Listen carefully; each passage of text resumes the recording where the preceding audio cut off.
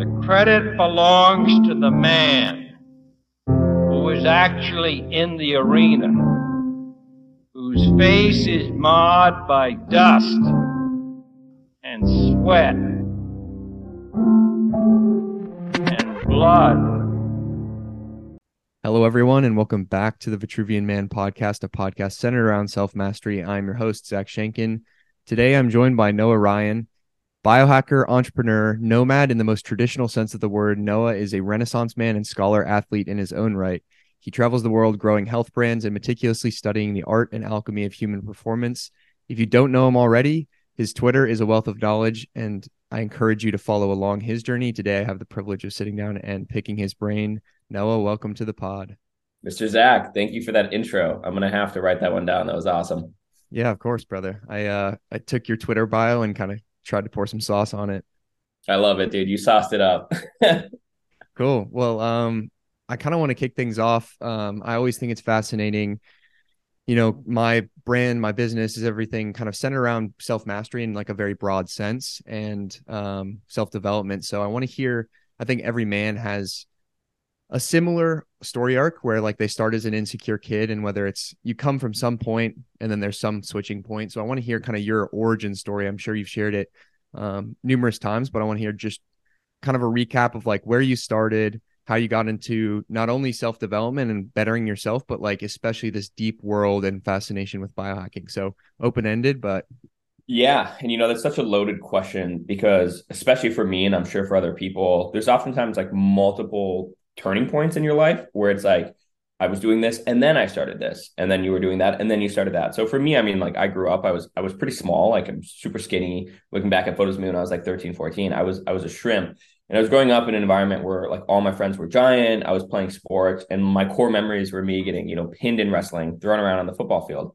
And everybody was like, yeah, that's just the way life is. Like, you just have to deal with that. You can't control your biology. And I was like, that's kind of bullshit. So I just got into this mindset where it was very much like an oppositional defiance. So I was just like, no, I refuse. And that led me down the world of like working out.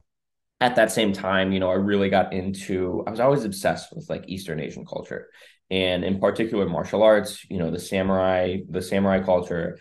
And that kind of also guided my journey on the physical aspect to make it a little bit more kind of like spiritual and mindful. But anyways, I started doing that for a long time, and I went from being super small to being pretty jacked at the end of high school. And through that process, I learned that the inputs and outputs that I did with my body were the things that I had the most control with.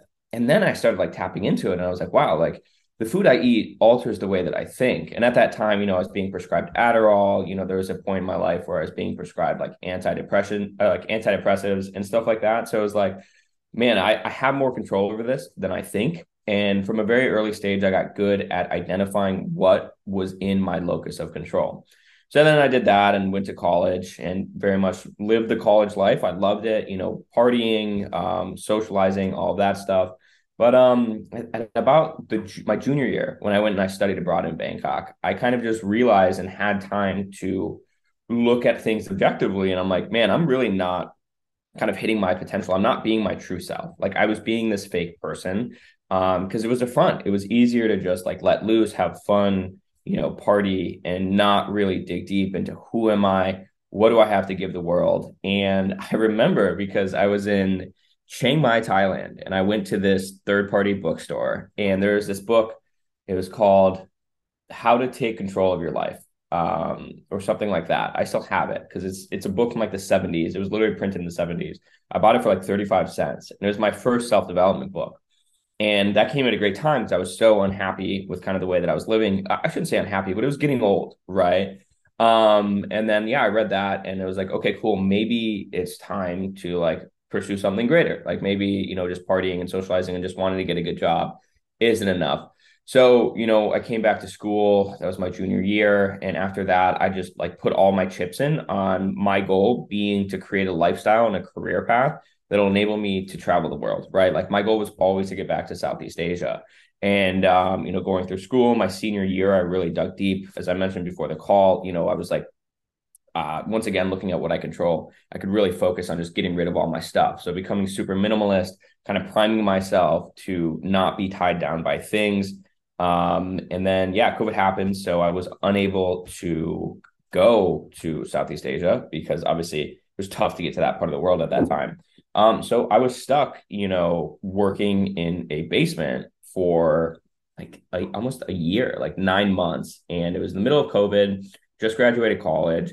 And I was like, okay, cool. Like I might as well commit this time to like reinventing myself. So I went through this crazy period of complete reinvention. I deleted all social media. I deleted all inkling of who I used to be. And I dug super deep. I dug super deep into myself, who I was, what I wanted to be. I'd never dug that deep. And I look back on that time and I'm like, that was the craziest thing I've ever done. At the same time, I was in cybersecurity. I was building this threat intelligence software, working like a very intensive job, doing a lot of hours, but I was so dialed. It wasn't balanced by any means, but like, I don't think I'd be where I am today if I didn't go through those like 6 to 9 months of just sheer determination to like get to the bottom of who I am at my core. And then I did that, and then I started traveling, and then everything kind of just worked out. Yeah. So, I mean, first of all, thank you for sharing your story. And like I said, I think there's always that inflection point. And for you, that book was, it's funny, books often, I say, like, find us at the right time, Yeah. like it's people always ask, like, I'm a pretty big reader. So they're like, oh, what book should I read? And it's like, I could give you the best book list ever, but if it's not going to hit you at the right time, then it's not going to be as meaningful. And like, it's the quote of the man returning to the river, but the river will never be the same and the man will never be the same. Same thing with books. Like you can come back to the same book or a different book and it'll be different every time you go to it. But that found you at the right time and then kind of kicked things off. What were you studying in school? Yeah. So, funny enough, I studied marketing, and then I had like that was my major, and then minors in entrepreneurship and leadership studies, which is funny because that's like everything that I'm doing now. Going back, I realized that I think it gave me a good foundation, but I would probably do a much more intensive degree, right? Something with a little bit more hard skills, maybe like biology, maybe even something more intensive than biology, just to have that foundation of rigor. But I loved college. College was great. I loved public speaking, and all of the things that I did were oftentimes like, oh, like my grade was based on how well I could speak publicly. So it was definitely a breeze. Yeah, definitely.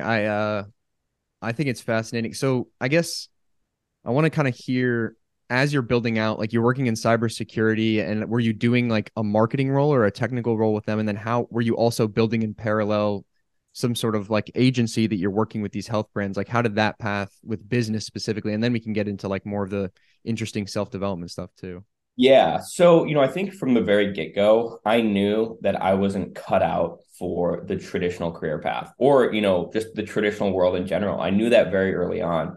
I just like didn't fit. I was savvy enough to make it work. Like I did have a few like sales internships and I loved it because it's just like relationship management, but it was very shallow. So I knew that early on. I mean, I'm left-handed first and foremost. So I was like, nothing in the world works for me. I can't use scissors. The desks in school were weird.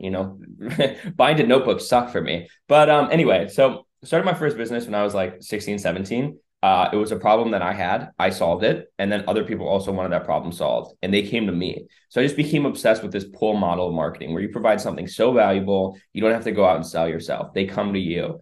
I started my first e-commerce company my sophomore year of college.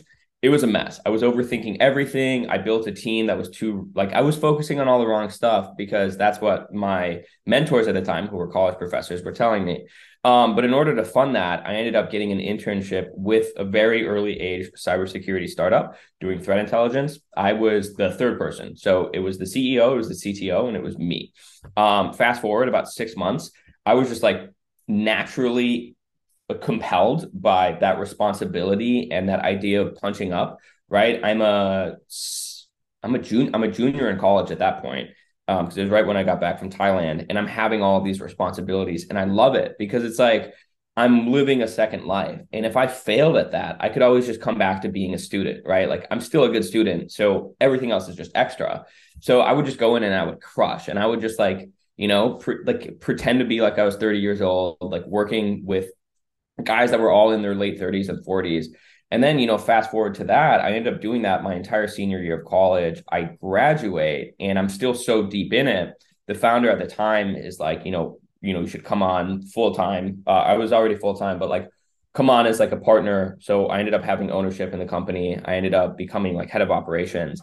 And then it was just me and the founder, and we were like co-founders. So I was doing that for a long time. And then I think the thing for me is like I'm non-technical by nature. So it was such a challenge for me to like try to understand threat intelligence at a very minute level. So like I was learning Linux, I was learning Ubuntu, I was like doing like really trying to become a cybersecurity analyst. So because I was running product as well, and I had to understand that like consumer behavior. And then it finally clicked for me. Like I finally started to get it. And then I'm like, oh, this is boring. I don't want to do this. So I literally just quit cold turkey.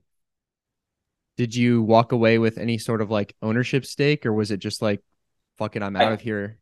I did, but it was fractional because my shares or my like equity, it was on a vesting period. Right. And I left well before that vesting period even hit its cliff. So luckily the founder, he's an incredible guy. I think he's like one of the biggest influences in my life from a professional level. He, let me walk away with some percentage of equity, which I'm really grateful for. And they're still pushing along, they're still kicking it. But, I think for me, being 22 years old at the time and having that much responsibility, it was interesting because like I went straight to the top in that sense, where it's like I went straight from nothing to like managing. Normally, like because like I guess that's what I'm good at. But I look back on it, I'm like, maybe I'm not cut out for this. Maybe I need to go back to square one and ground zero. Like maybe I went too fast, and like I just got so much self-doubt after I left because so much of my identity was tied up in that role, right? Like I'm the co-founder of a software company, like my business partner, the CEO, Harvard MBA, yada yada yada. And as a 24-year-old, I was like a 22-year-old. I knew nothing, and I let my ego get tied to something external, which was a horrible idea. Yeah. So as you're working in this role, you kind of alluded to this deep period of like self-exploration, and I'm curious. Like, obviously, I can safely assume that you were like pushing your body really hard with training, experimenting with diet and nutrition. So there's the physical side, but also you kind of alluded to the spiritual side with like the Eastern philosophy influences. So what were you doing in this period to like really figure out who you are?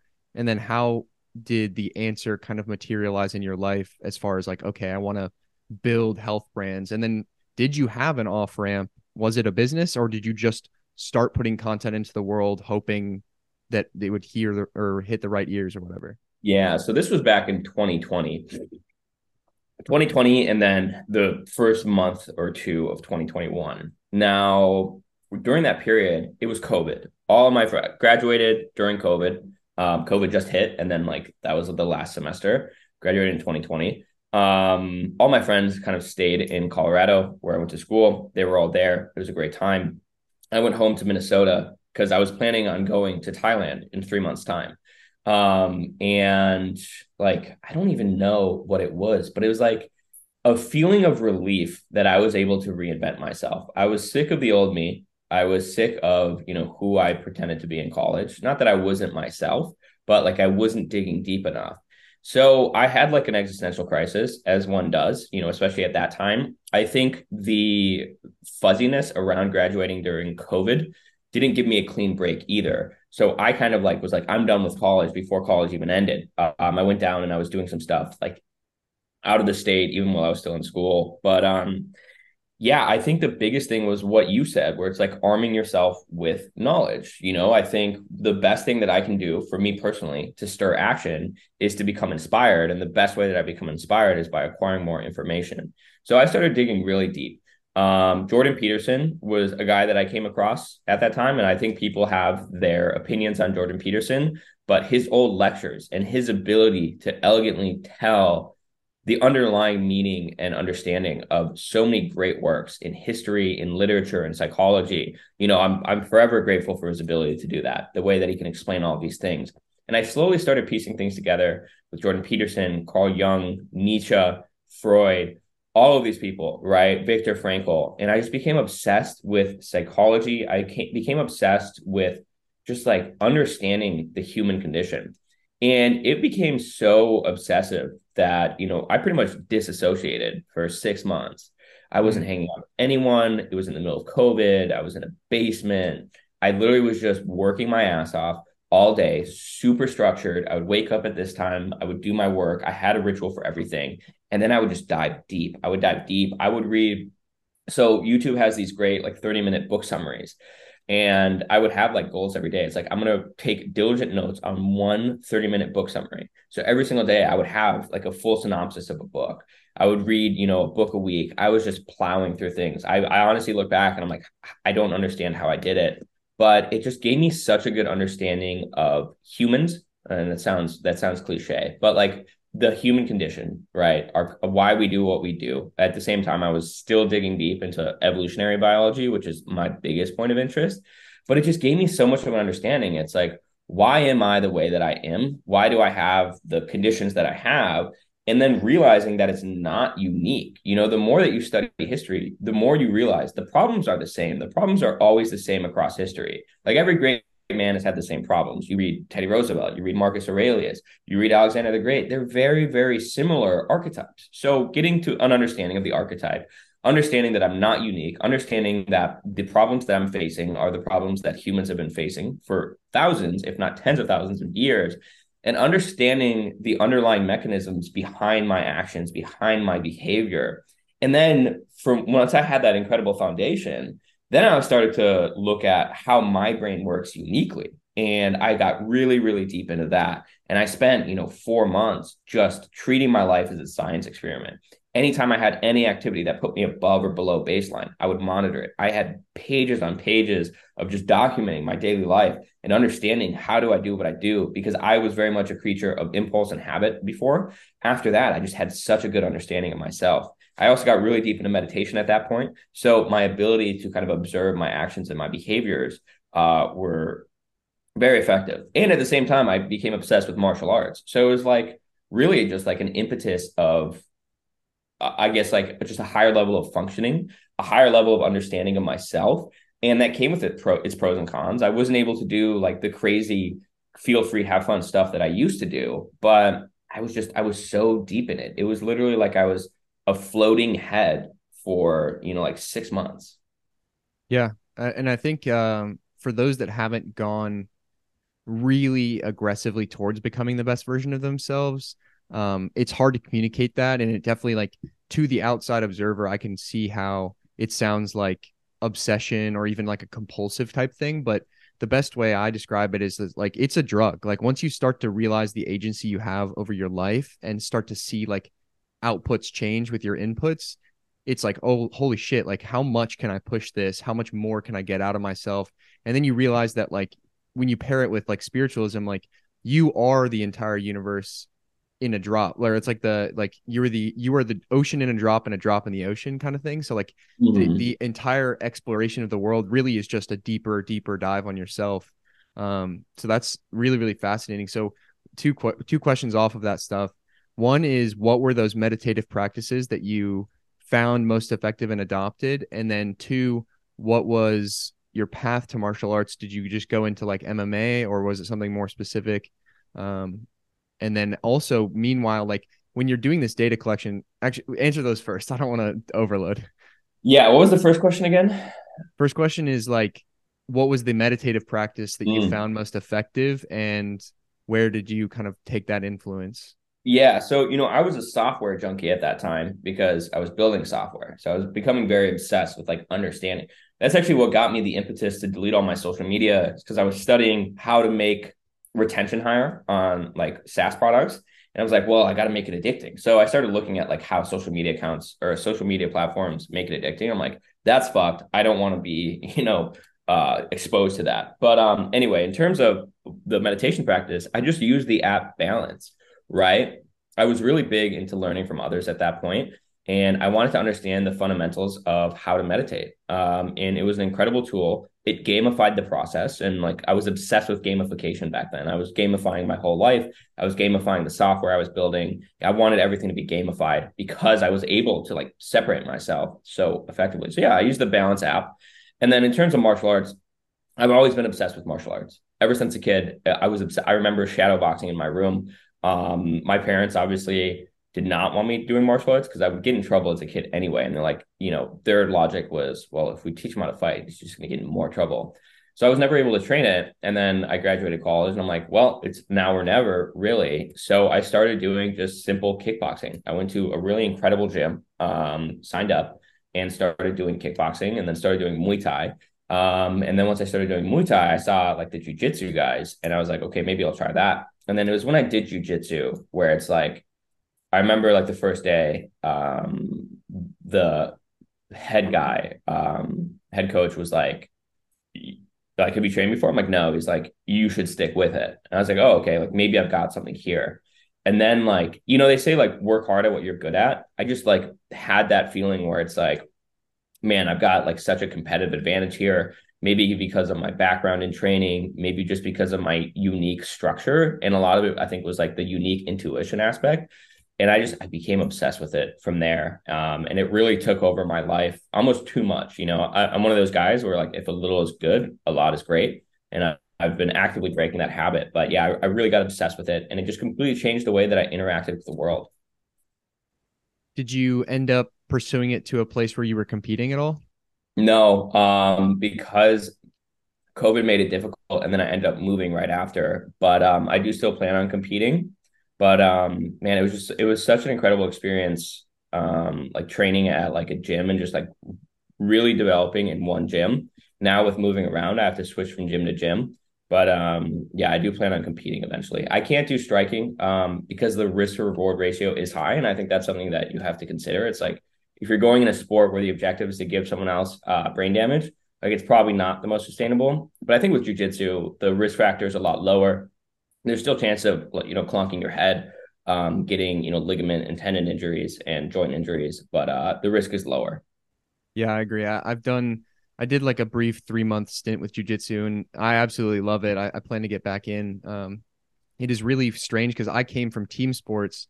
And so the world of like the one-on-one kind of like ultimate responsibility, it's just you and like every mistake you make is amplified by the person you're competing against. It's a really unique worldview shifter kind of thing.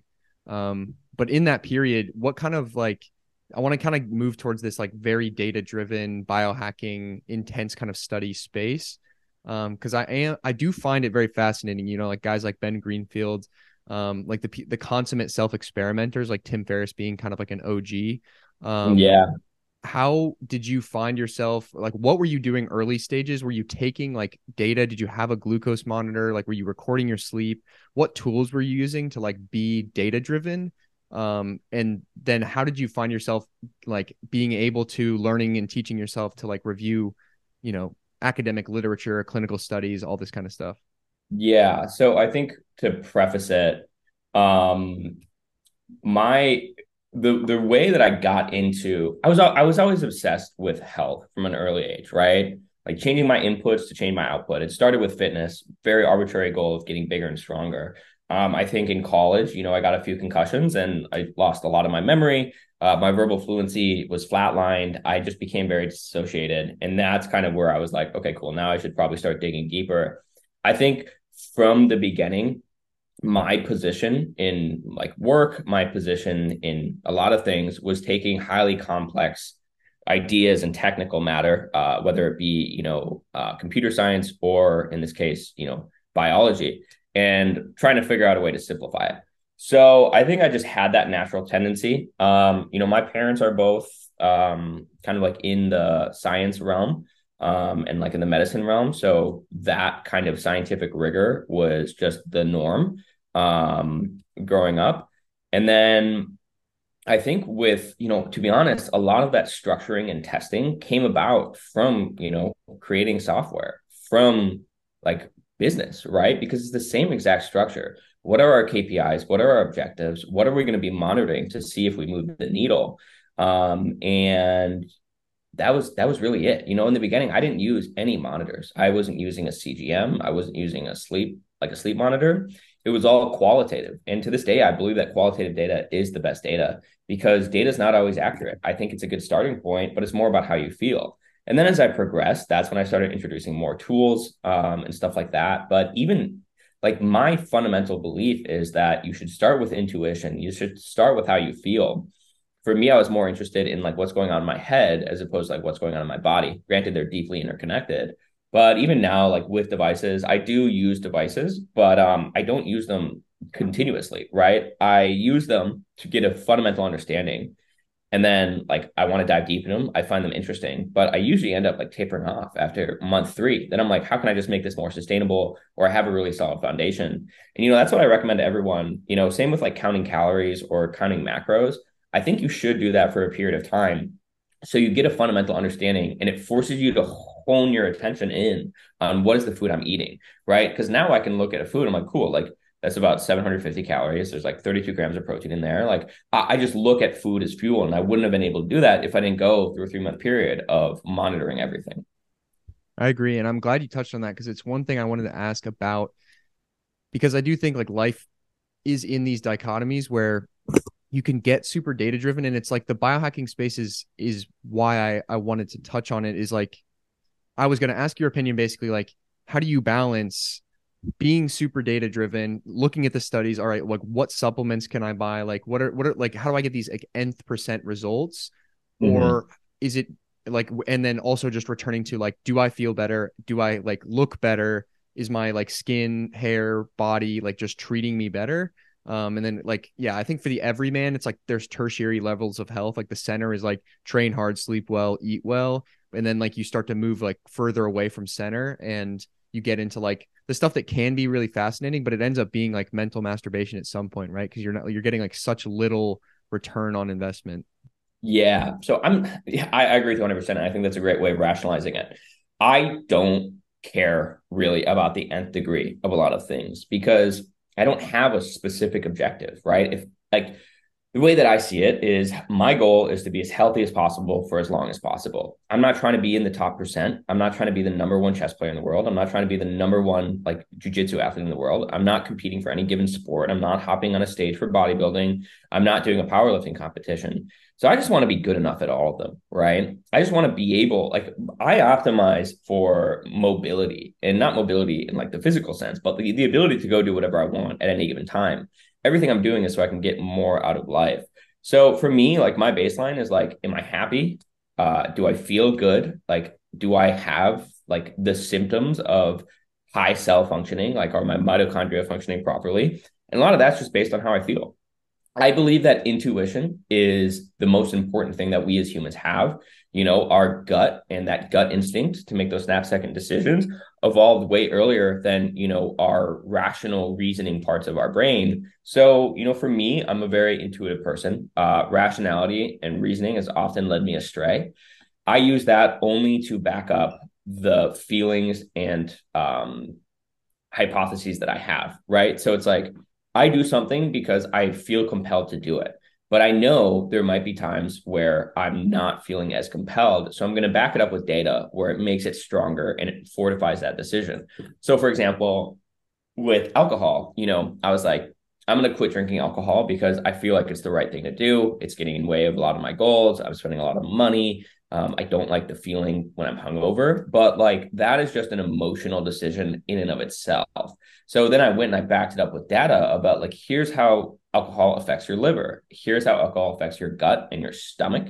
Here's how alcohol affects your brain. So now that just added an entirely new leg to that emotional and intuitive decision. So I do believe like people like to separate things. People like to look at things as black and white. My biggest objective for a long time has been being able to entertain multiple ideas at once, multiple lines of logic at once, and understand that like they're oftentimes coincided, right? So that's the whole thing with like ancient like Ayurvedic or traditional medicine, right? They call it non-traditional medicine, but it's really traditional medicine versus like modern science. People are like, you have to choose one or the other. I'm like, they're saying the same thing. We're finally at a point where you can just align them and make those comparisons. And I don't think a lot of people are good at connecting the dots between seemingly disparate ideas.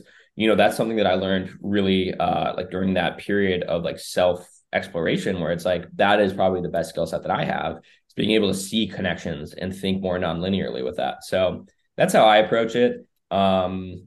I'm not a super optimizer. I just like start using devices because I think they're cool and to see like what kind of data we can look at, but I never rely on them. Yeah, I think that's a very healthy approach, and it's kind of like almost Buddhistic in the sense that you're kind of detaching from the both the words and the definitions, because I've also come to this kind of like middle ground. On my last podcast I had a guest and he said like there's a quote from Buddhism like the middle road is the way. And it's kind of like true. Like if you land on any polarity, like worship science as your God or worship just like all of this airy fairy just God and deny science, like they are telling the same story. There is only one creation. There's only one, like you said, male, like masculine archetype through history. There's one story. There's the hero's journey. It's the same. It's all the same. But whatever words we attach to, um, that's where people get like very tribal and they're like, this is my camp. Like I'm science. Like I have all these academic like certifications to prove to you that I'm smart. Or like I studied in seminary and like I know that God is speaking to me directly and you have to listen to my teaching. But it's like, all right, like how different really is the concept of the law of attraction and then quantum physics and vibration of particles. Like they are literally the same thing. And whether you choose to like go sit in the tall grass and talk to your friends about your feelings, or if you go to like an academic seminar, it's all the same story. So I think detaching from like the emotionality, people love to like get in these like tribal buckets, which is Yeah. understandable. It's like evolutionary. And I wanted to get into that.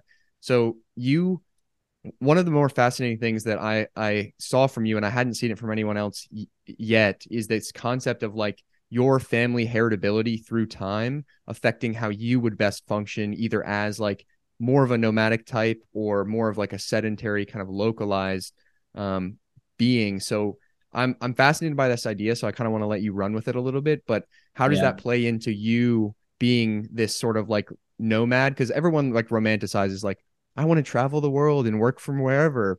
But like, is it right for you? And how do you find that out? Yeah, so I mean, you're spot on with that. I'm obsessed with this idea that a lot of current suffering and diseases are mismatched diseases, right? We evolved to live and thrive in a certain environment. This modern environment is completely disparate from that, and that's just the way it is. So I became obsessed with that because I struggled with things as a kid, right? Depression, ADHD, and all those things, and I was like, everyone's like, oh, it's a chemical imbalance. Like it's just who you are. You're not fit. Like it's your problem. I'm like, well, maybe it's a mismatch of environments. And once again, going back to looking at the things I can control, it's really hard to change your internal state, the way that you're operating and functioning. It's a lot easier to change your environment. So I realized just like changing my environment, removing distractions in my environment made it easier to focus. Being around people that are acting a certain way makes it easier to focus. And like I started making those connections as I was like really digging deep into anthropology. When I was in Bangkok, I was studying abroad there at a university. And, a lot of my classes were anthropology based. And I had this one professor, he was a field anthropologist. So he spent his entire life just like researching monkeys, going out in the jungles of Africa and like fighting against poachers, the coolest guy I've ever met. But the way that he explained why we have all these human desires and these human inclinations are really just like evolutionary survival mechanisms. So I dug deep into that and I was able to make connections with every single thing I did relating to survivability. And that dug me deep into the hunter farmer hypothesis. Tom Hartman came up with it in the 90s. It goes to explain like why some people have these ADHD like symptoms and why it really is a genetic. I guess like it's a polymorphism, but it's a mismatch of genetic. It's a maladaptive trait. So like for me as someone who has ADHD like symptoms, I'm not very fit for like this farmer agricultural world, but going back and looking how effective those traits would be, 10,000, 12,000 years ago in a hunter gatherer nomadic environment, I would probably be at the upper level of survivability, right? I would have the highest chance of survival. And then digging into what does that look like? And for me, it's like, if you were a good hunter, you would always be like scanning the horizon, right? You'd be very easily distracted because you'd want to hear a crack in branches over there. You'd have this heightened stimulus response. So that was a big factor. The ability to kind of make things up on the fly, the ability to drop everything and go and hunt something, right? You wouldn't be very good at going in every single day and doing something from, 9 to 5, but you would be really good at having this hyper focus at certain periods of time and just be completely laser locked in and then spending periods of rest to like recover, regurgitate, and whatnot. And I saw a lot of that carry over, especially when I was doing martial arts. It's like man, like I get locked in. Like this just feels right. Like this just feels, like this is what my genes wanted me to do.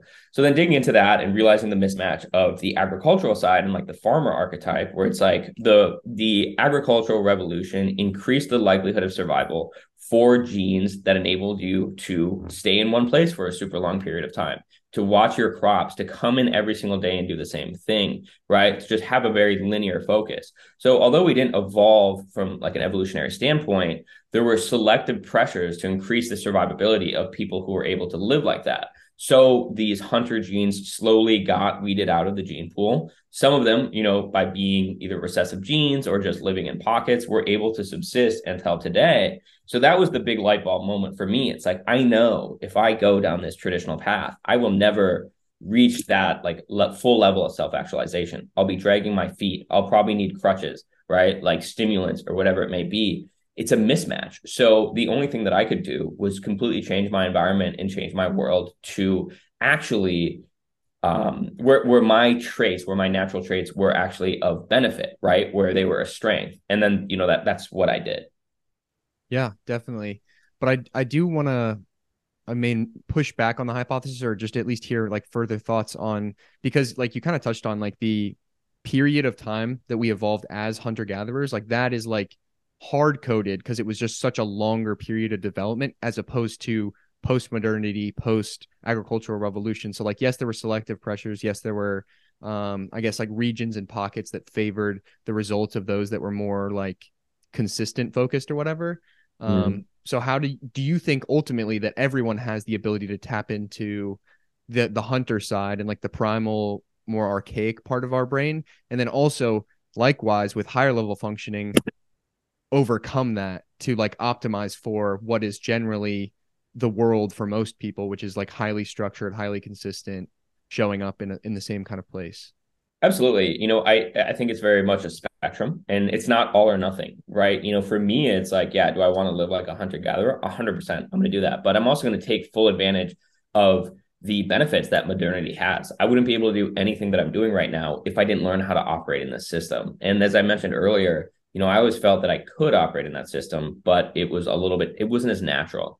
And, for me, one of the biggest, I think, strengths that I've been able to accrue is the ability to build structure, right? Like for me, like I was really focused in business on operations and building systems because that was a weakness that I had. So I do think everybody's able to overcome those weaknesses. I think they should experiment with both sides, but I think everybody does have a natural tendency and desire to do one or the other, maybe just on different levels of intensity. For me, it's like ever since I was a kid, I loved novelty. I loved exploring new environments.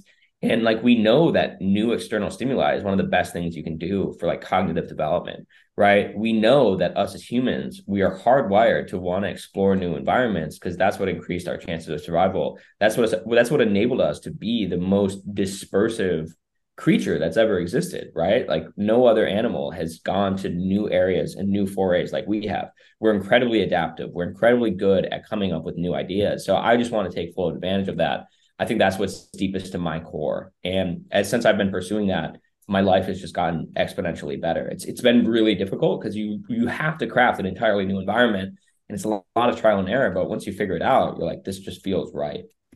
Definitely. And then I know we talked about this before on the call, but coming to this realization also that because we are tribal creatures and there is like so much now data back, but even intuition before that, that like we are enriched and fulfilled by having a sense of community, a sense of acceptance, and a sense of some consistency. How are you transitioning now to kind of the ability to still be nomadic, but also have these like pockets and bases that you're going to? Yeah, so that's super, super important. Like us as humans, a lot of the reasons we are the way that we are is because we are such good collaborators, right? Like that is why we got like this ability to speak the way that we speak, right? Just the way that we have relationships with other humans is what has made us so great. So a lot of times we evolved in a tribal environment. Like our sense of self was not us, it was the tribe. If the tribe survives, we survive. So that's something that I've been digging into recently. I think to preface it, humans do go through these natural progressions of like overarching desires, right? So like when we're a kid, we want to be really close to our mom and dad. Once we become teenagers, we have this urge to separate ourselves from our parents and start hanging out with our peers. That's just a natural hardwiring. When we're in our 20s, it's a lot more about independence, just us focusing on ourselves. Once we get older, we'll have this natural urge to want to settle down, to want to have a family, to want to stay more in one place. So I fully understand that. And I accept that my perspective on all this will change as I become older.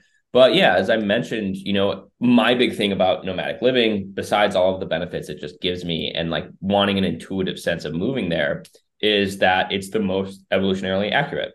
I'm at my best when I'm constantly stimulated by new environments. But looking at like how hunter-gatherers actually operated, they oftentimes moved around seasonally, right? Because they'd follow the herds and the herds would move seasonally. Like you look at birds and they migrate to the same place. So like you'll see a bird in the summer in Minnesota, it'll go down to Florida for the winter. It'll probably come back up to Minnesota.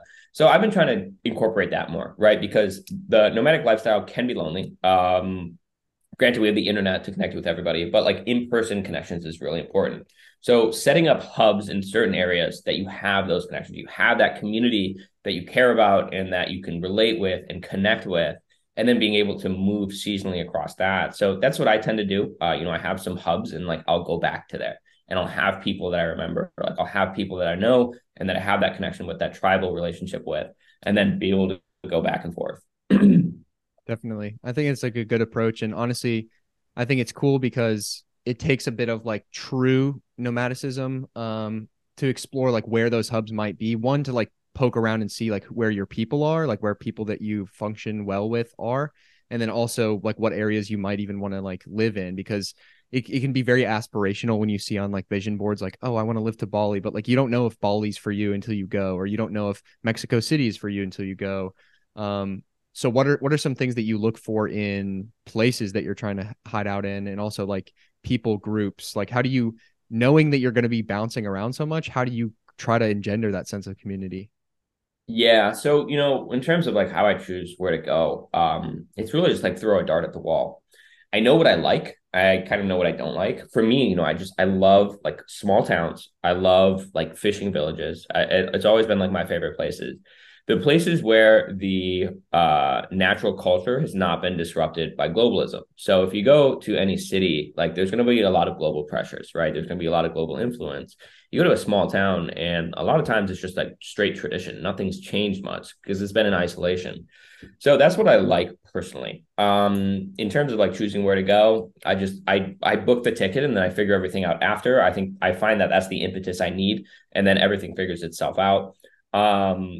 In terms of building community, anytime I go somewhere new, like the first things I do, it's like I'm gonna find a gym, I'm gonna find a coffee shop, and I'm gonna find a restaurant, and I'm gonna go there like every day, and I'm gonna feel. My goal is always assimilation. I want to feel like a local. I want to feel like I belong here. I love when people come to me and they ask me directions and stuff like that, because they're like, this guy just seems so assimilated. And that's my objective, and like really just focusing on building relationships, like going to a coffee shop, become friends with everybody who works there, right? So then when you walk in the door, they say hi to you, you say hi to them by their name, you start knowing everybody else in there. Now you're a local. Now people feel comfortable coming up to you, and like you just naturally build that community. Same with the gym, right? Same even with the market. Like when I moved to Mexico and when I was in a certain spot, like I knew I got connected with a farmer, right? So like I knew my farmer, I knew like the butcher that I was going to, I knew all of them by name, and like that sense of community, that's really what it is. A lot of people are like, oh, I need to find friends, but it's like, no, like the community is more than friends. You're not going to be friends with everybody in your community, but you can still have those relationships, right? With the people that are like providing food for you, the people that are giving you accommodations in like a coffee shop, the people that are in your gym. So, find those spots and make yourself a local, I think, is the most important thing. Yeah, that's very fascinating. And a really cool perspective, I think. Do you are you multilingual, bilingual? Do you try to just pick up what you can when you land, or do you have like a Yeah. base? So I speak pretty fluent Spanish. When I was in high school, I spent 2 summers in Spain, which definitely helped. Same thing, just like staying with a host family. And then like going there, my objective was to become fluent. Purposefully not speaking any English, really forcing myself to learn the language. And, it happens very rapidly. So yeah, I speak Spanish very fluently, which opens the door to so many other countries. When I was in Thailand, I was studying Thai, the Thai language. It's a lot more difficult because it's a tonal language, but I very much believe that learning new languages is important. As you probably know, a lot of countries make that as like their like requirement. Most people in other countries are bilingual, and it's just normal. So I saw a lot of my foreign friends and their ability and desire to just want to pick up new languages, right? Like Dutch friend who speaks French comes to Spanish and he's trying to learn Spanish. Who comes to Mexico trying to learn Spanish, also speaks English, and like the way that they approach languages is different. So I wanted to do that as well. And then you realize once you learn one language, it's a lot easier to learn another. Yeah, definitely. Um, I have this like low aspiration that because I studied Spanish a little bit in high school that I would like to spend like kind of just book the ticket and go to like some Spanish speaking country and pick it up. As I do Mm-hmm. think like that Tim Ferriss talked about it in the 4 hour work week. It's like less about being obsessed with proper fluency, like going to a classroom and just becoming conversational. Because once you're like effective at communicating, it really does flow a lot more. Um, I want to Yeah. circle back to more of kind of where your expertise, I suppose, and like current public presence is in like this health driven um, data stuff and kind of the biohacking space. So I'm curious, like one thing is you put out a tweet the other day that I think was interesting, and you said like the only thing that matters in supplementation or really kind of purchasing any sort of product from a health company, whether it's a supplement or food or whatever, is the ingredients and where they're sourced. Like marketing, all this other stuff is tertiary and kind of bullshit. So how do you go about like actually vetting the products that you use and the products that you condone? And then even when you're going like kind of deeper into like the efficacy of a certain ingredient, for instance, and in the human body, like when you're looking through clinical studies, how do you like, do you go to see like who funded the studies and like what is your best approach for kind of actually making a quote unquote like as close as you can correct decision? Yeah. So I mean, dude, I started just having the shittiest like supplements, right? Like whey protein that's just full of fillers and heavy metals. Um, it really became a focus of mine when I was experiencing some pretty nasty heavy metal toxicity about 8, 9 months ago, and I was just it fucked me up. It messed me up real bad. I was losing my hair. I just felt awful. Like it makes you depressed because it's so neurotoxic. And I was just feeling absolutely horrible. A lot of the problem was iron, and I believe nickel as well. But anyway, so like that made me so much more attuned to what I was exposing myself to. Because at that point, like I do all this health stuff, but at the same time, I'm going to foreign countries. I'm having street food. I'm just like really a lot of times I like roughnecking it, and like you can't all just getting blasted by pollution at the very least every single day is going to accumulate some toxins in your body. So, as I started to grow my online presence, which I really didn't have an objective to do, it just came about naturally. But like it enabled me to feel more confident, like connecting with people who run these businesses, right? Because I started interacting with them online. I'm like, oh, they're just normal people. So it got to the point where I just, every time I would buy a supplement, I would reach out to the team. I would like really try to hop on a call. And then I would go in and I'd be like, what is the risk factor for any given supplement? Maybe like, for example, like Tonkat Ali, like I want to make sure that it is a very specific standardized extract because then I can have certainty that it has the potency that I'm looking for. I want to make sure that they do heavy metal testing analysis, potentially mycotoxin analysis.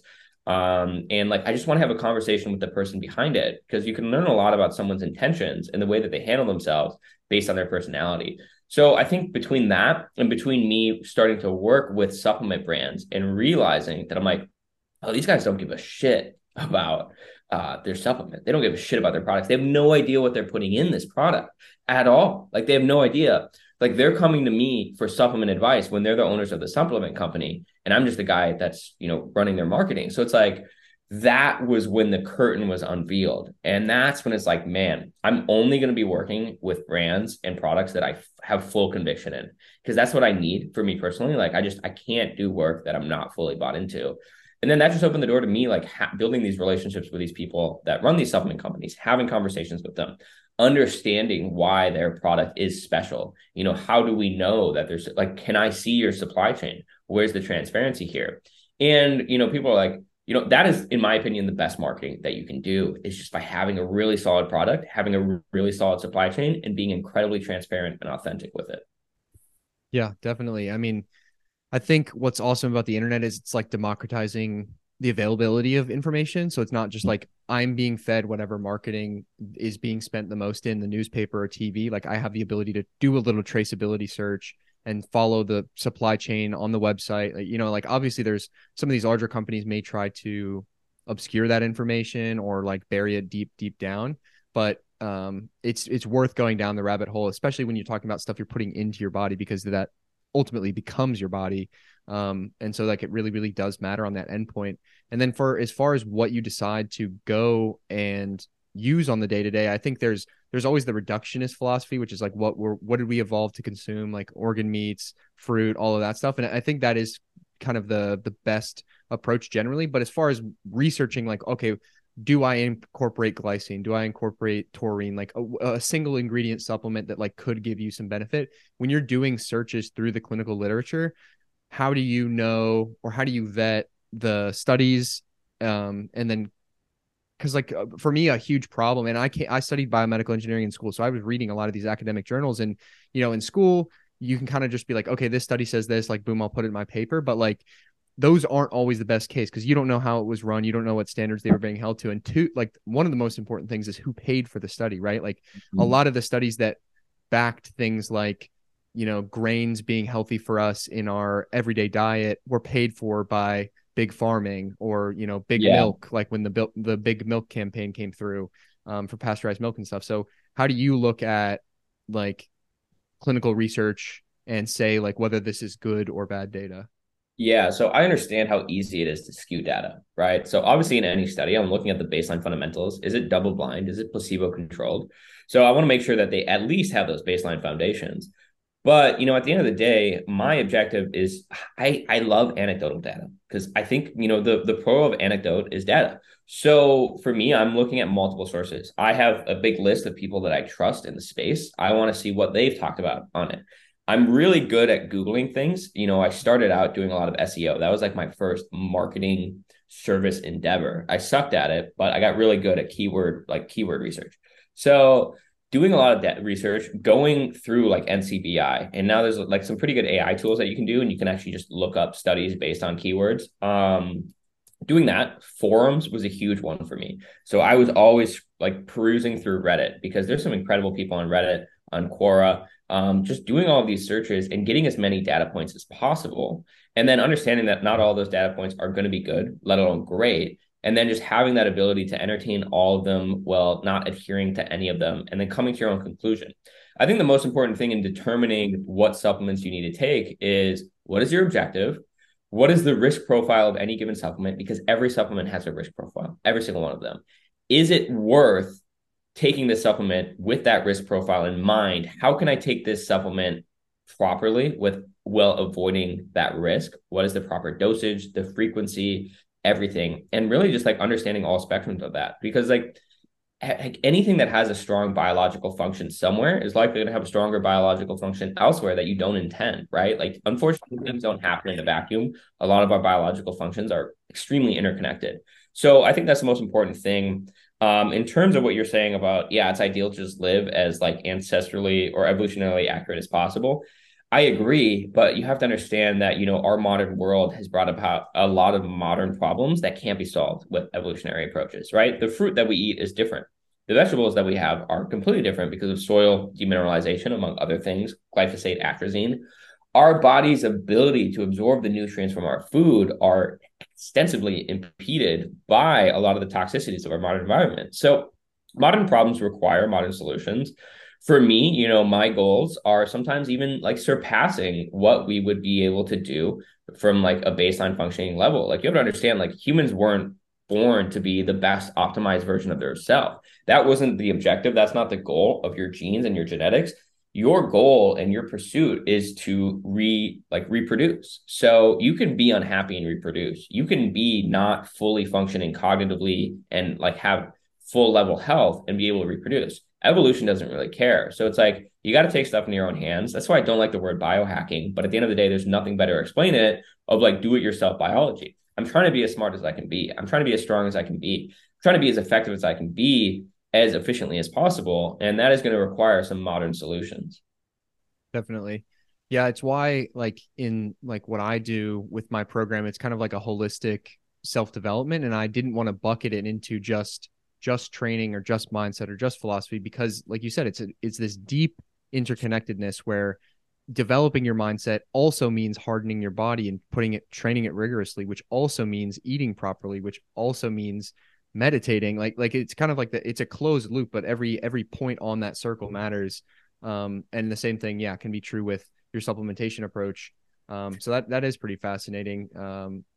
I definitely think there is room for exploration, and so I guess like for an everyman, like if I'm not a health professional in the space, biohacker, like I don't want to spend time digging through research articles, clinical studies, emailing founders of supplement companies. Like, what are some people you trust, brands you trust, and then also maybe places people can go for the information? Like, are there databases that I can search, like, okay, these are like reputable or vettable, rather than having to go through like PubMed, so, like paper by paper?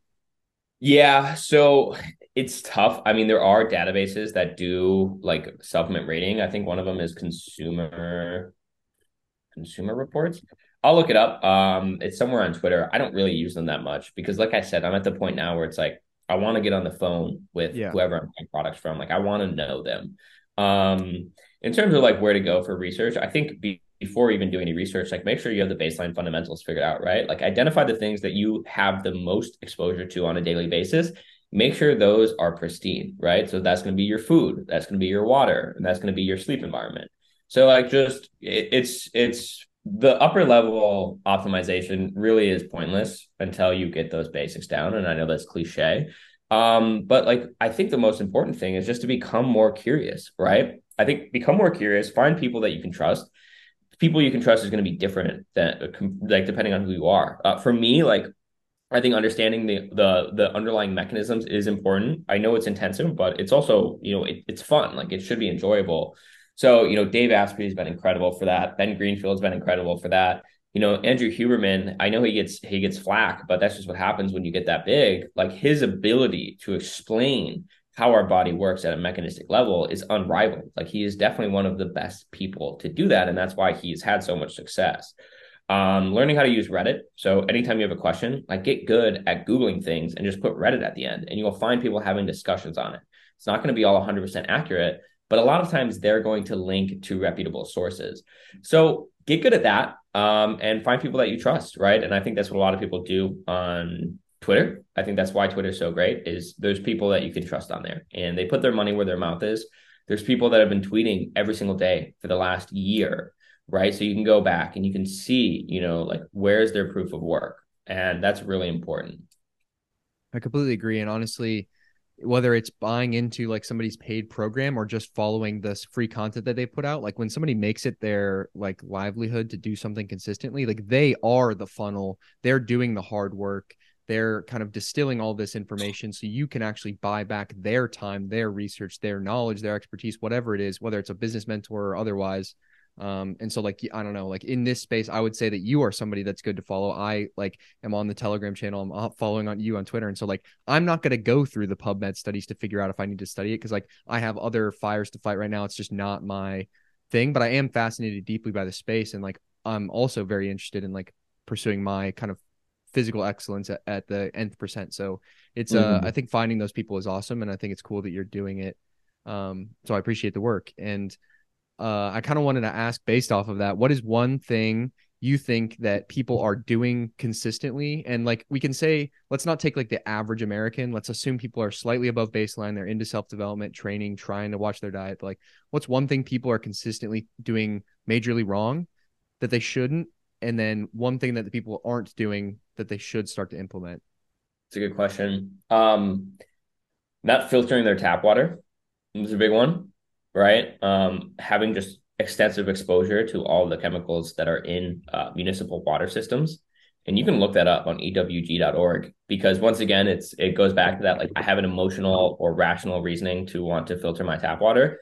Let me back it up with data, because when you see that there's 436 times like the arsenic levels in your water are like 450 times the safe limit.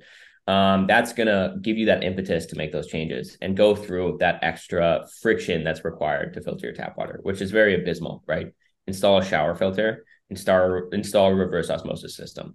So I think that's the biggest one. I think also the biggest thing that people aren't doing is, it's super cliche, but like the sleep aspect, the sleep consistency, right? Like there's this thought that it's like, oh, well, I only got 4 hours of sleep last night, or I went to bed at 3 a.m. last night. So I'm going to wake up at, 11 a.m. So I get those full 8 hours. And then the next day it's like, well, I woke up at 11 a.m., but I went to bed late last night. I'm going to go to bed at 9 p.m. And then they wake up at like, 7 a.m.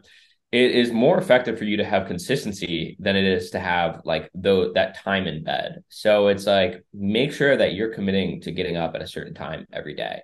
And, I think do that first. Ideally, the objective with that is to go to bed at the same time, but it's easier to wake up at a certain time than it is to go to bed at a certain time because there's more factors outside of your control when you're trying to go to bed.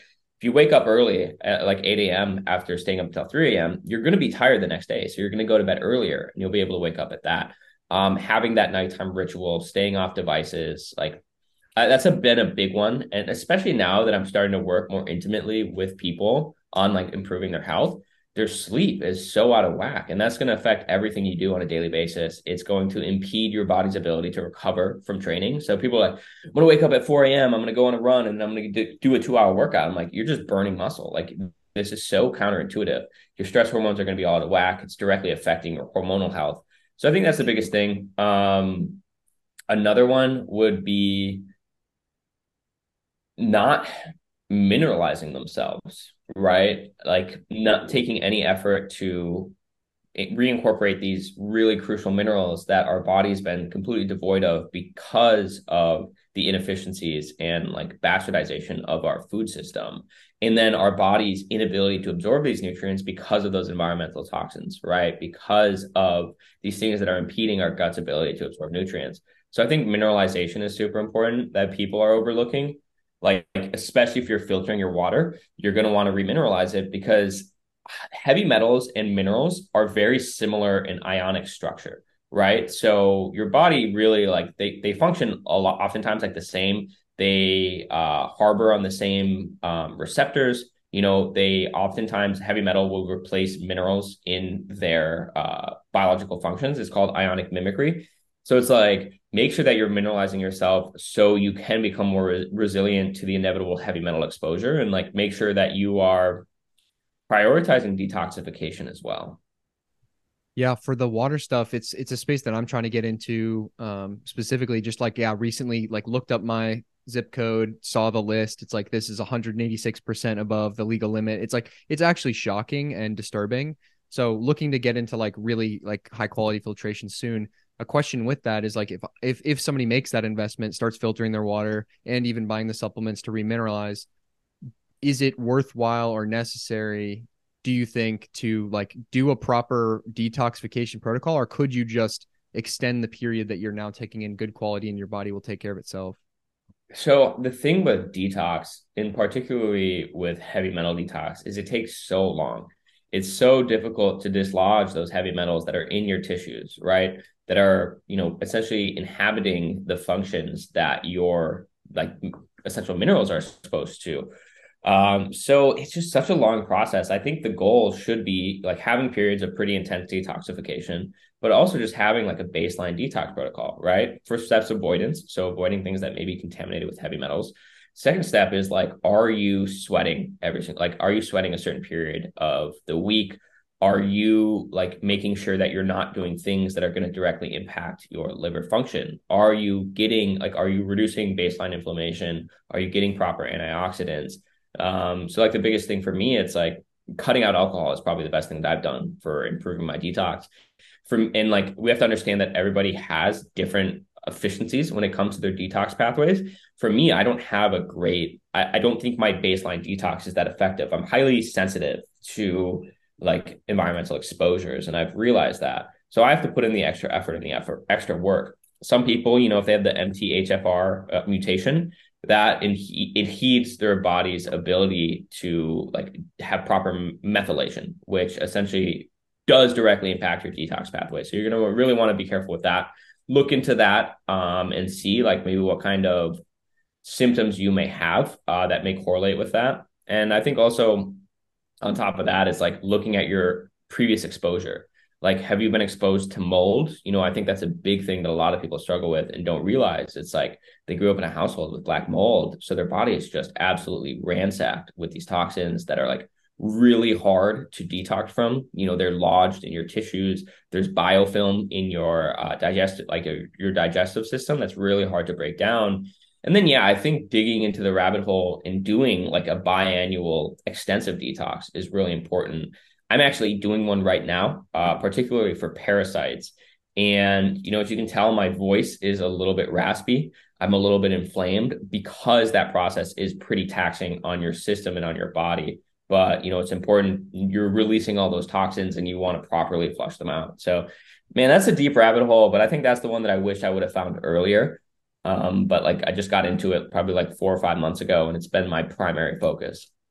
Yeah, no, I think it's fascinating, and a rabbit hole is a good way to describe it. I think like with so much things in the world, you can kind of like go deeper and deeper and again eventually like black pill yourself. It's like kind of this sense of hopelessness. Like we're surrounded by toxicity, you're surrounded by inflammation, we're getting bombarded with blue light and EMFs. Like, are we just fucked? But it's about kind of like taking care of those fundamentals, and like, trying to be as vital as you can. Because even people that have like what you can consider to be like health wise a pretty bastardized lifestyle are still making it to 70, 80, 90, even if they are having to go on to some pretty intensive care later in life. The idea just being that you want to extend your health span deeper into your life. So how do you balance like the fundamentals specifically? I mean, like water is just like, it's a hard one on the move. How do you balance that? Like traveling, like, do you travel with a filter? Or do you just go for mineralized water? Do you bite the bullet for buying glass, like bottled water? Yeah. So, once again, the reason that I do this is not to be upper level efficient, right? I'm not neurotic about it. I do it because I like putting myself in situations where I don't have access to everything, where I'm going to be, affected by external toxins. A lot of the places I go, it's very hard to stay healthy, but I don't really care because I've been putting all of these points and stacking all these coins in my bank. So I have more resiliency when I go and I do that. So I work really hard to be solid and perfect when I can. So then I can be sloppy when I have to. And for me, like at this point, it's just like second nature. Like I don't even notice it. So in terms of like the water thing, I travel with a shower filter head. I just recently started doing that because it's easy. Like it's so simple. It's like this big, right? And I just carry it with me in my suitcase. And when I go to a new place, I just unscrew the head and I put it on. Boom, that's done, right? So that's super simple. It's not as hard as people think. And then in terms of water, a lot of the places I go, I can't drink the tap water anyway. So I just buy I try to get spring water. If I can't get spring water, I just get normal water and remineralize it. Like it's really not that different. Like the friction required to drastically improve your health is so minimal. You just have to arm yourself with the information to understand how to do it in varying environments, right? Because you're not always going to have the perfect environment. I never do. But because I understand the underlying mechanisms, I know how I can alter any existing environment, and it becomes fun for me. It becomes a game, like when I'm traveling and like, for example, like I'm in a small town and I'm like, well, I'm trying to eat healthy. I'm trying to avoid, maybe toxins. So it's like, cool, I will get a full chicken, right? That's just rotisserie on this grill. They literally, the chickens are just roaming around. I see them. So like, cool, I'll just eat one of those chickens. And then I'll just get like a big thing of fruit, right? I'll get a bunch of fruit, ideally fruit that is like has to be peeled. So like oranges, peel a mango, all those things. So I'm not getting like any of that external toxins, maybe that are on the outside. And like I can assume that those are probably harvested locally because they maybe don't have the infrastructure to like get in a lot of those. Because I'm buying them from like stands on the side of the street. So I get that. And then I'll go and I'll just get like a can of sardines, right? And like I'll do the things that I need to do to buffer the potential damage that I get from that. So if I'm having something that I may think is contaminated with some heavy metals, I'll take some minerals that are good at binding to those heavy metals. So like if I'm having something that I think might have mercury in it, I'm going to up my selenium. I'm going to up my chromium, right? I'm going to up like these different minerals that are going to help my body be more resilient to these toxins. I carry activated charcoal with me. So if like I have a sketchy meal, I'll have some activated charcoal. So there's workarounds and it becomes a game. For me, once again, it's all a science experiment. The thing is, like, I don't use willpower very often. I'm not very good with willpower. I'm just like, it's a curiosity factor. Yeah. I think that's a really good mental frame to avoid the neuroticism and the obsession, because that's kind of my thing. The more you know, the more you kind of can become concerned and like neurotic about the details, even like with tracking your calories, right? Like sometimes that can lead to eating disorders, because you could become like hyper obsessed with like every food I see now has a number associated with it. And likewise, it can become, okay, now I know that that apple is covered in fucking glyphosate and like all this bullshit, and it has like heavy metals in it and whatever, versus like the gamify, like, okay, how can I win as many tokens as I can by like playing in the good space as opposed to the negative space.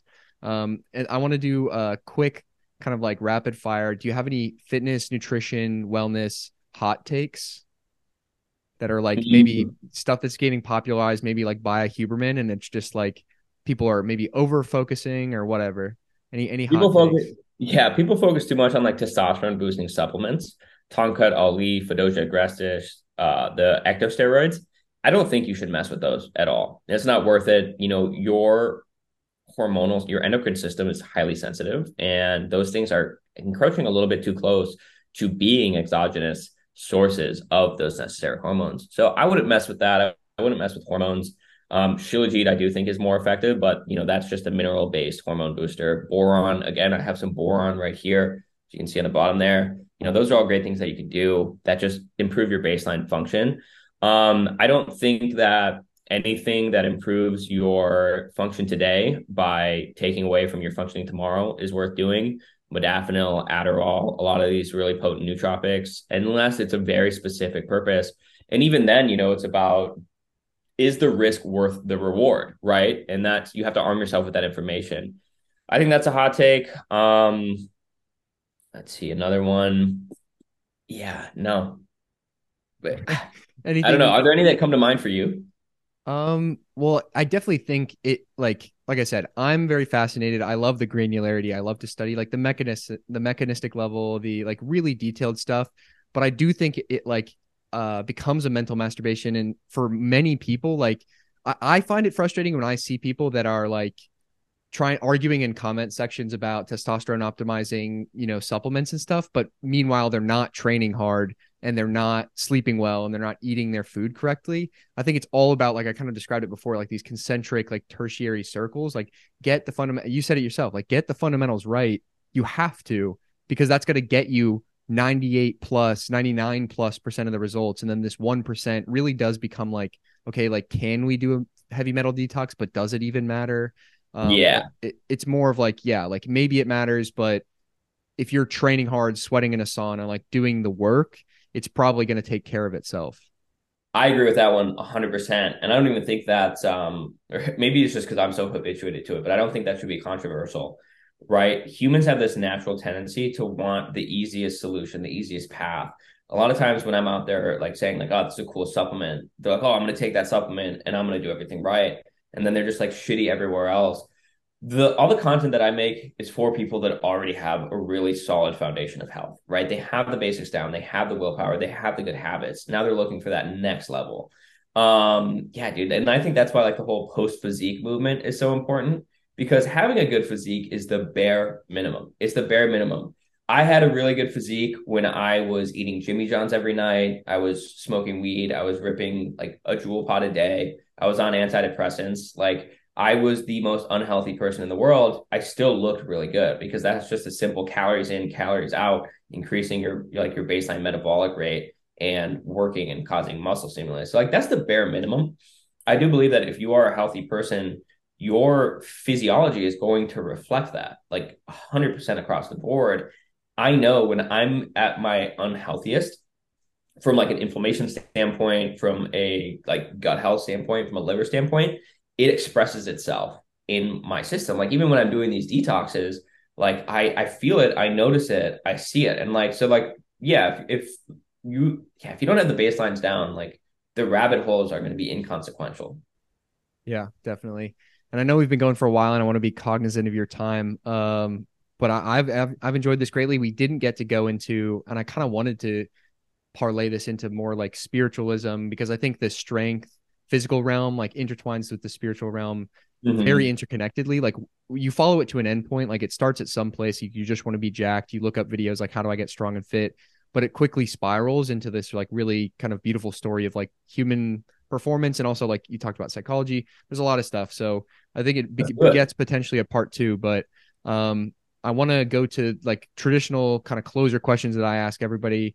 A huge part of my program, it's like a men's self mastery program. And so, in your eyes, what defines being a man? Man, yeah, I've been really looking into that because I obviously went to a pretty liberal college and you get brainwashed against like you shouldn't be masculine. And that had its effect on me. Like it's strong. It is so strong. Because you're just in an environment where there's no other discourse of ideas because they're shunned and they're canceled. I think like in terms of like understanding like what masculinity is, a lot of it now to me has come down to responsibility, right? Responsibility, providing value, self-sustenance, right? And like the ability to care for others and care for yourself. That's been a big one for me, right? And as I continue to go about, it's having more composure. It is not it's just having more control over yourself and using that control to help others. Work like leadership has been always a really big focus of mine. I think that's what I love the most is being able to lead others. And I think that is really core of the masculine archetype. Super important. I think with you, like having the idea of the Vitruvian man, I've only because I'm a huge minimalist, so I only have one poster, and that poster is of the Vitruvian man. And I think that's really important to me as being a Renaissance man. They want you to be dependent on this, like on the system. That sounds cliche, but it's like they want you to be a specialist. They want you to be dependent and like codependent. I think like true human desire is to be a generalist, have your specialty, but at least be T-shaped.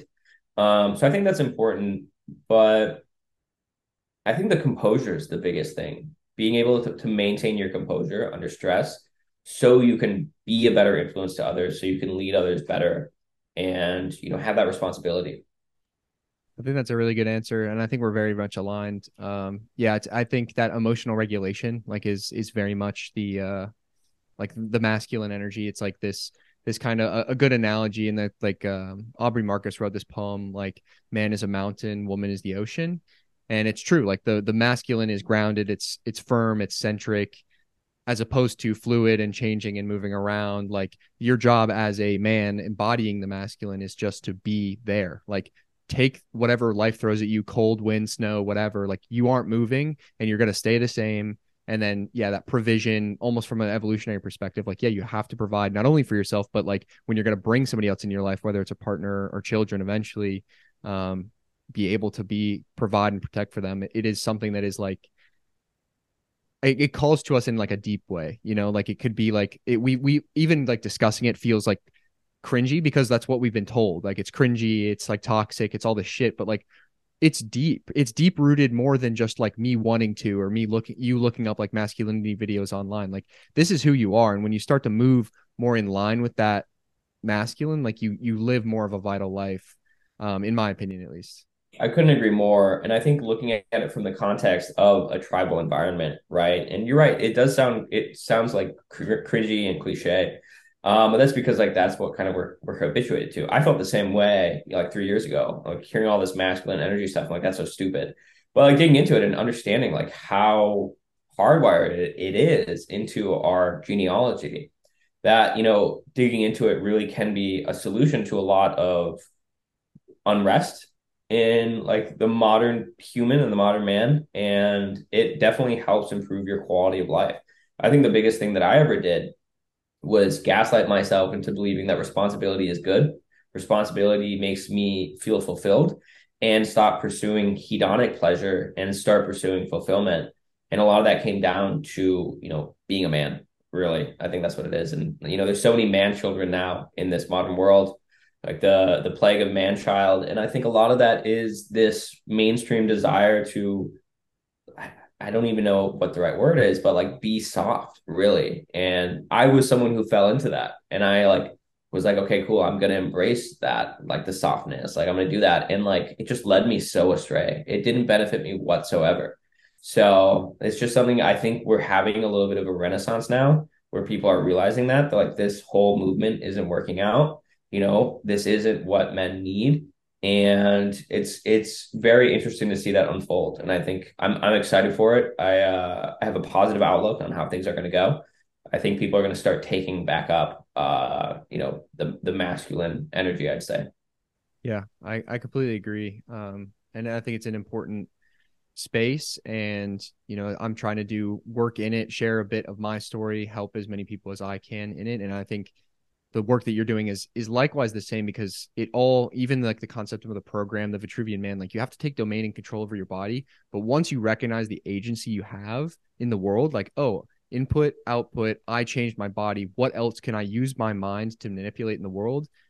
And it kind of like just unfolds beautifully from there. So I think that's I don't know, you're doing good work and I commend you for it. And then the second question is, if you could go back to a younger version of yourself and tell him one thing, what would that be? Don't be so stupid.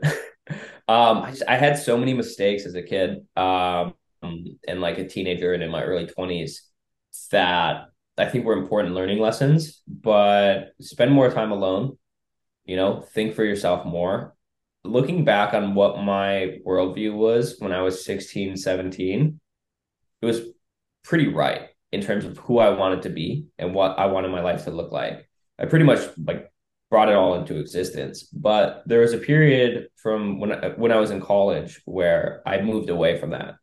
And because that's what the world was telling me. And it kind of led me astray. So I would have had more faith in myself. And I still did. But like from the get-go, like just spend more time alone. Yeah, that's huge. I think I don't know if you know Arlen Moore, but he has quoted, and it's not unique to him, but he's like a big proponent of the idea that like you can't expect to do anything if you can't do nothing. Like if you can just sit in a room quietly with your own thoughts, literally motionless and doing nothing, like if you can't handle that, there's work to be done before you go out and like execute on heavy metal detox or try to build a business or whatever it is. Like there has to be that stillness to be able to go and, you know, penetrate the world and have a meaningful effect. Yeah, all the best ideas come from like just having your brain run freely. We're constantly stimulated with devices, with food, with all these things that the modern world presents us with. And like really true breakthroughs happen when you're just sitting in silence, taking a walk in nature alone. Completely agree. And then as a closer, what is one quote that has always stuck with you or that you try to live by? The worst I can be is the same as everybody else by Arnold Schwarzenegger. That was my senior year quote, actually. I love that. Yeah, I think it was I did a podcast a while ago on it's okay to be a tryhard. And I growing up, that was something that was thrown at me in like high school, even middle school, because I was always like good at school and like that bothered people. I took too much pride in it, like just being good at the system and getting good grades. Like I was definitely a little egotistical, but I tried hard. Like I gave a damn, and I have always been that kind of person. And it was originally thrown for a long time as like an insult, but now it's like the biggest compliment ever, right? Like if someone were to call me anything close to average or normal, like he's a normal guy, like that would be an insult. And pursuing what I like, the biggest compliment I could ever want is like uncommon or strange or weird, like something non-normal, because I want a life that is uncommon. So it requires me being uncommon, making uncommon decisions and uncommon choices. I think about that a lot where it's like, I want to be like, there's like the person I want to be is probably like 1% of the population. So that means I have to do something different than what the other 99% are doing. And that really gets me out of bed in the morning. I think another thing that really helped propel me during like my like times where I was like most dialed in was treat your life as if a documentary crew is watching you. That completely changed my entire approach. I think for me too, I'm highly influenced by my external environment, and like I work really well in coffee shops because people are watching me and I can't go on YouTube and watch like random Muay Thai videos or like supplement videos because like I want people to see me doing work. So just like treating it as if like you have a camera on your back at all times. Like what would I want to see myself doing 10 years from now in my video? Yeah, no, that is super cool. And it does kind of speak to embodying this like main character energy, as like the meme has gone around, but like see yourself as the hero, live the hero's journey, like write your story as if you are going to be one of the greats. And like, is your name going to get forgotten in a generation or two? For sure. Like legacy is kind of bullshit, but like in the time that you have here, like lean into it, because something deep within you is calling you to be meaningful. And like a fulfilling life is, I don't know, it to me it has to be imbued with meaning. And so like it's up to you to imbue it with that meaning and like really try to make a pretty interesting story. Yeah, stoicism has really helped me with that. Doing like a really deep stoicism rabbit hole and like actually putting it into practice. But like really visualizing myself at my deathbed has been a big one for me. Mm-hmm. Realizing what's important, not now, but 20 years from now, 30 years from now, 40 years from now. And that's completely changed my timeline. I think I'm unique in that maybe I'm not unique, but like the way that I see things is like I'm not trying to make as much money as I can this year. I'm trying to craft my life in a way where I'm still going to be excited for Mondays 20 years from now. So I think like expanding that timeline, and the best way to do that is to visualize. Yeah, I agree. So super important mental frame. Both the like, I mean, I have it like tattooed on my wrist, like memento mori, like remember that you will die. Like you legitimately, my thing, like I spent the last, like I graduated back in May, spent the last like 9 or 10 months building the business that I've now left my engineering job for to pursue full time. Like this is all kind of part of it. And the reason to take the leap of faith, the like the jump, the burn the boats, whatever, is like I was just sitting with myself and I was like, if I don't want to be a fraud, like if I want to believe this and know that like if I were going to walk outside tomorrow on my way to the gym and just get struck dead by a car, like did that day, was that day aligned with what I wanted my life to look like? And every single day you only live it one at a time. So I want to like organize my day where I'm like chasing the something that I find meaningful, and like meaning, success, it's all self-defined. It's within the individual frame, but it's about, yeah, like I found so much solace and wisdom in the school of stoicism. It's changed my life, and I think it's doing a lot, like the popularization of like Ryan Holiday's works to get people back to the source material, which is like Meditations with Marcus Aurelius.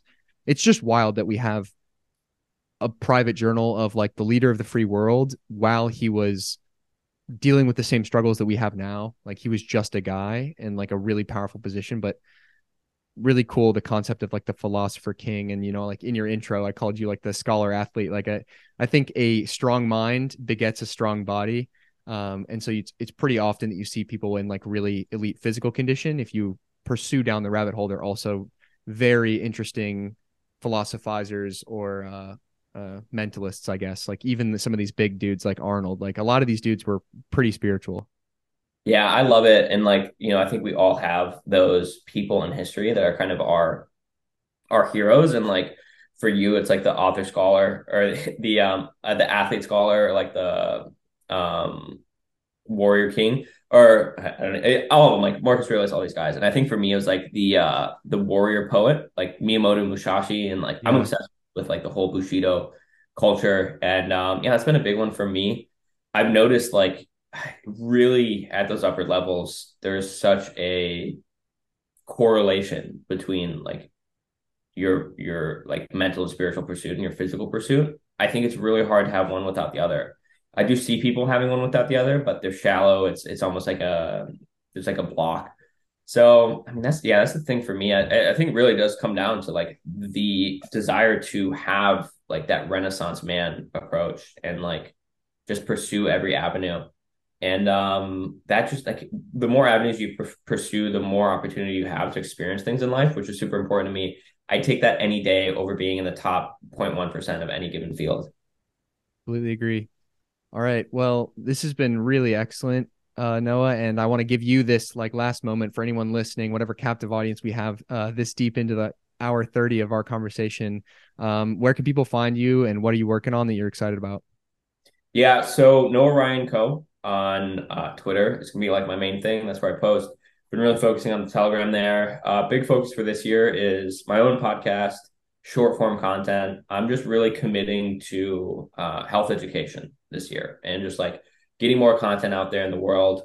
So yeah, doing that, I'm still helping health brands grow. I think that's super important, mainly because I believe that is the new medium for like this health education, because health education is expensive to produce and like it's just not being done by the mainstream. So working with mission-based health brands as well, helping them grow, particularly from a content standpoint. So find me on Twitter. Excellent. I will link your shit in the description so people can find you. For those that are hearing me for the first time through Noah's audience, which is currently a lot larger than my own, I appreciate you guys for stopping in to hear more about Noah's story. I hope you found his insights valuable as well as my own. If you want to follow myself, you can follow myself on Instagram at ZDSCHENKEN, the same thing on Twitter. And you can also follow the podcast and the program I work on specifically at Vitruvian Gentleman on Instagram. And if any of this concept of becoming self-mastering yourself, becoming a Renaissance man, pursuing the most of what you're capable of, I'd love to discuss that concept with you. You can go to vitruvianmanprogram.com to book a call to see if you would be a good fit for the group of men I have. I'd love to hear more about your story. I'm adding more people to the fold every single day, and I'm obsessed with it myself and helping others do the same. So I'd love to hear that from you guys. But I appreciate your time, Noah, as well as those listening. Remember, your time and attention are your most valuable resources. Thank you for spending them with me, Memento Mori, and I will catch you on the next episode of the Vitruvian Man podcast. Thanks, Zach. Appreciate it, man.